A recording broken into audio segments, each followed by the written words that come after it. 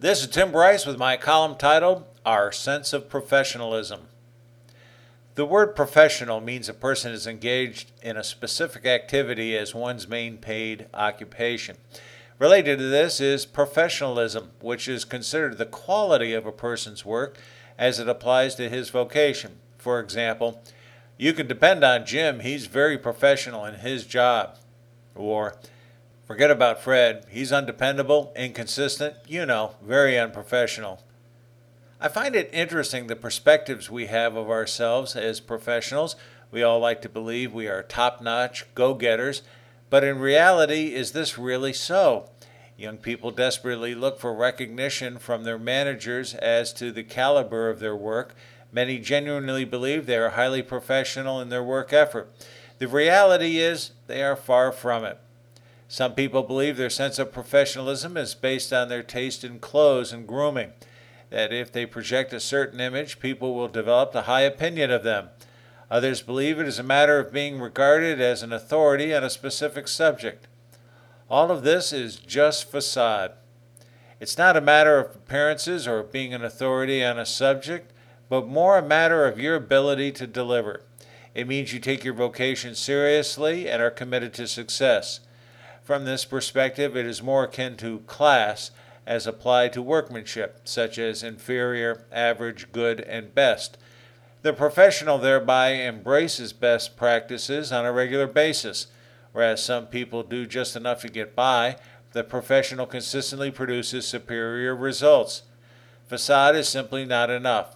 It's all about results. There's nothing more worthless than a person who knows how to do a job but cannot deliver. A true professional is considered resourceful, polished, knowledgeable, determined, and above all else, dependable to perform a task to a successful completion. You are the go-to person who produces superior results and in the process makes it look easy. Even if the task is difficult, you do not complain, you just make it happen. In other words, a true professional goes above and beyond the call of duty on a regular basis. Instilling a sense of professionalism in an organization is difficult and requires coaching and mentoring. It includes developing a sense of craftsmanship where methodologies and techniques are taught to the point it is understood, the benefits of performing tasks the right way, and the risk of penalties associated with performing tasks the wrong way. Our sense of professionalism is an inherent part of the corporate culture.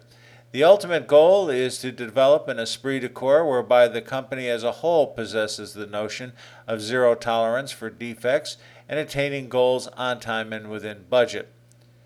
I wish it would be possible to certify professionalism, but you cannot, primarily because it is more of an attitude as opposed to a quantifiable technique.